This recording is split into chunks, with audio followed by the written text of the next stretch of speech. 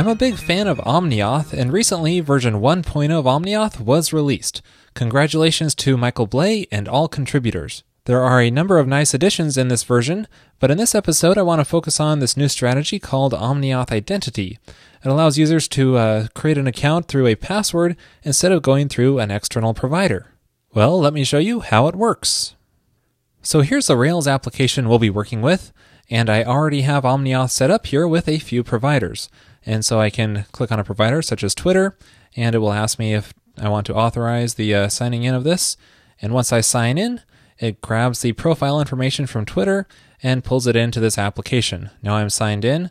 I can log out and then sign in with a quick click to Twitter, and then it will sign in immediately like that. So this is really awesome how convenient this is, but what if the user doesn't want to sign in through one of these services? It would be nice if we give the user the option of creating a password and an account just directly through this site instead of using an external provider. Well, that's where Omniauth Identity comes in, but before I get into adding that, let me first briefly walk you through this code so you can get a better idea of how this works at the moment. Now the source code here is based off of what I showed you in episode 241, so if you're unfamiliar with Omniauth, I recommend you first watch that episode. However, there are some changes since version 1 has been released. One of the most significant changes is inside of the gem file here. Notice here that each provider now has its own separate gem for Omniauth, so it's necessary to include each of the ones you want inside of your gem file. I think this is really great because now they can be maintained separately. Now the initializer for Omniauth looks pretty much the same here. I'm just adding it as middleware here and adding a separate provider for each of the external providers I want.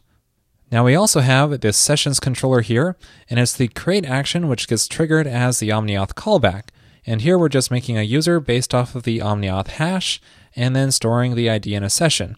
But let's check out this user model. So here inside of this from Omniauth method which gets called, we are first checking if we have a user with that provider and user ID and returning it. Otherwise, we're going to create a new user from the Omniauth hash, which just makes a user based off of that provider information. Now, one significant change in this Omniauth hash is that it used to be called user info and is now just called info. So keep that in mind when you're upgrading to Omniauth 1.0. And that's pretty much it. That's all that's necessary to handle authentication through Omniauth. Pretty simple. So let's see what's involved in adding Omniauth Identity so we have an option to create an account if we don't want to use one of these services. The first step is to go to your gem file and add the Omniauth Identity gem here. Now this gem relies on bcrypt to do the password hashing, but it's currently not a dependency of the gem, so this will probably be fixed in the future, but in the meantime it's necessary to add bcrypt ruby to your gem file as well. You'll probably find a comment in your gem file that you can just uncomment to add it. Don't forget to run the bundle command to install the gems. And then you'll need to go to your Omniauth config initializer file and add identity as a provider here, and we won't pass any other options for now. Now we'll also need to generate a new model here, which is where the login information will be stored. And by default, this is called identity, but you can customize that if you want to. So now we just label all the fields that we want to be in the registration form, such as our name, our email address, and the password digest here, which is where the hash password will be stored. And then migrate the database to create that table. Now if you check out the README for the Omniauth Identity gem here, you can see that they provide a class for this model to inherit from for various ORMs that you might use. So we can use the active record one here and just make sure it inherits from this class. So inside of our fresh new identity model here, let's just paste in that class name, and that's all we'll do here for now. Now we're almost there. All that's left to do is make a link to that identity provider from this sign-in page right here. So here's what that sign-in template looks like. And at the bottom here, I'm just going to paste in some text saying, if you don't use one of these services, you can either create an account, which is going to auth identity register, or you can log in, which is going to auth identity with a password. So those are the two URLs you can use to access those identity pages. So now I can just reload this page here and see my two links here. And by the way, don't forget to restart the app to pick up the changes for the provider. So let's first create an account here. And you can see this form here is a nice clean interface. Let's try filling this out here. And then making a new record here. Now it automatically signed me in, brought me to my profile page here. Notice it's using Omniauth Identity here, so it works. Now let's check out the login, which looks similar and just has two fields here, login and password. Now it's not very clear here, but the login uses the email address by default. You can customize that if you want to. And if I just type in the password correctly, click connect, and it signs me in successfully using the same user account. So this pretty much all just works, and because it uses the same OmniAuth interface, we don't really have to change any of our core application to get OmniAuth identity working in our app.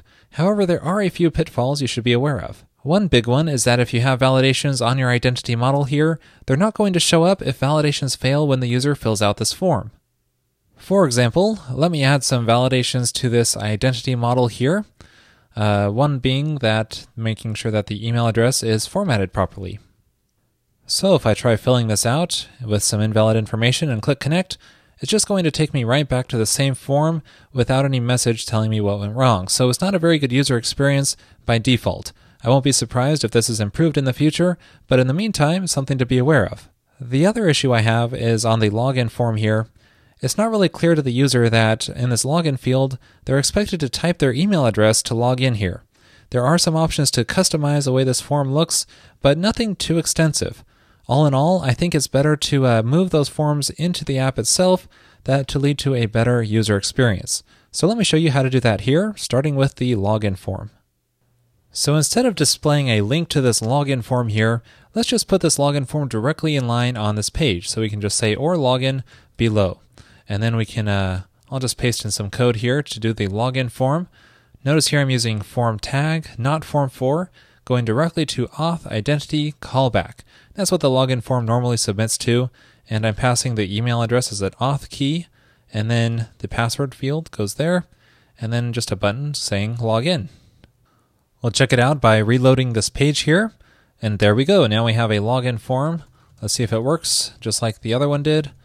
And it does. So now we're signed in, log out, works just like we expect. So now we just have to tackle creating a new account. So we'll need to make a separate page which has a form similar to this one. I'll make that in a separate controller here, and I'll call it identities. So generate that. And I consider this a resource, so inside of my routes file here, I'll make a new resources identities line for the routes there. And inside of this controller, I'll make an action called new. And there's a chance that if validation fails, the identity object will be stored inside of the rack environment called omniauth.identity. And that way we can fetch it from there and then display any error messages on it. And I'll create a template for this, new html.arb. That looks good. Now there's quite a bit of code that needs to go inside of here, so I'm just going to paste this in, but don't get overwhelmed here because it's all pretty basic. Here I'm just making a simple form tag, and notice it's not form for here, just form tag that goes directly to auth identity/register. And then right here I'm just displaying the error messages on identity if there are any. And then the rest here just displays the fields such as the name, email, and password.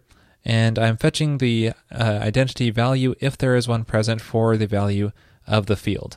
And that's it. One more change that I'll need to make is where I have the link to create a new account. And right here, that's going straight to OmniAuth, but instead I want to go to the new identity path so it goes to our new form we just made. So let's try this out by clicking on the Create an Account link. And now this brings us to that new account form that we just made. And this form will work great for creating new valid accounts, but however, there is a slight issue if you try to type in information that's invalid and click on register. It's going to bring you back to the OmniAuth form instead of the form we just made. So we'll need to set this up to go to our new form. And there's an option for just this occasion that we can set inside of our OmniAuth initializer file here where we set up our identity provider. The option is called on failed registration, and we can set that to any rack application. So in this case, we need to set it to the identities controller new action, so that way it directs it there when there's a failure. However, there's one issue with this, calling this directly inside of here, and that is in development mode, it won't reload the new action here. So I think it's better to wrap this inside of a Lambda so that it does not automatically cache that action, and so it can reload it dynamically here by calling it through the Lambda. So we just need to call here, passing in through the environment, So this way our Lambda is the rack application that ends up calling our new action. Now you'll need to restart the Rails app to pick up that change, but once you do, let's try it out here. And if we type in some invalid information, register, then we get our error messages like we expect because it's triggering this action when there is a failure. Well, that wraps up this episode. Now that OmniAuth Identity is working smoothly, it was a bit of code to move the forms in line, but it's still a really nice solution if you're using OmniAuth already and just want to add some account and registration. Well, thanks for watching. Hope you found this useful. In the Pro episode this week, I will show you how to use Warden to move authentication up into the Rack middleware. This allows you to access your authentication outside of Rails controllers, such as inside of your routes or in mountable engines. To watch that episode and all other Pro and Revised episodes, just head on over to railscast.com/pro and then sign up there for just $9 per month.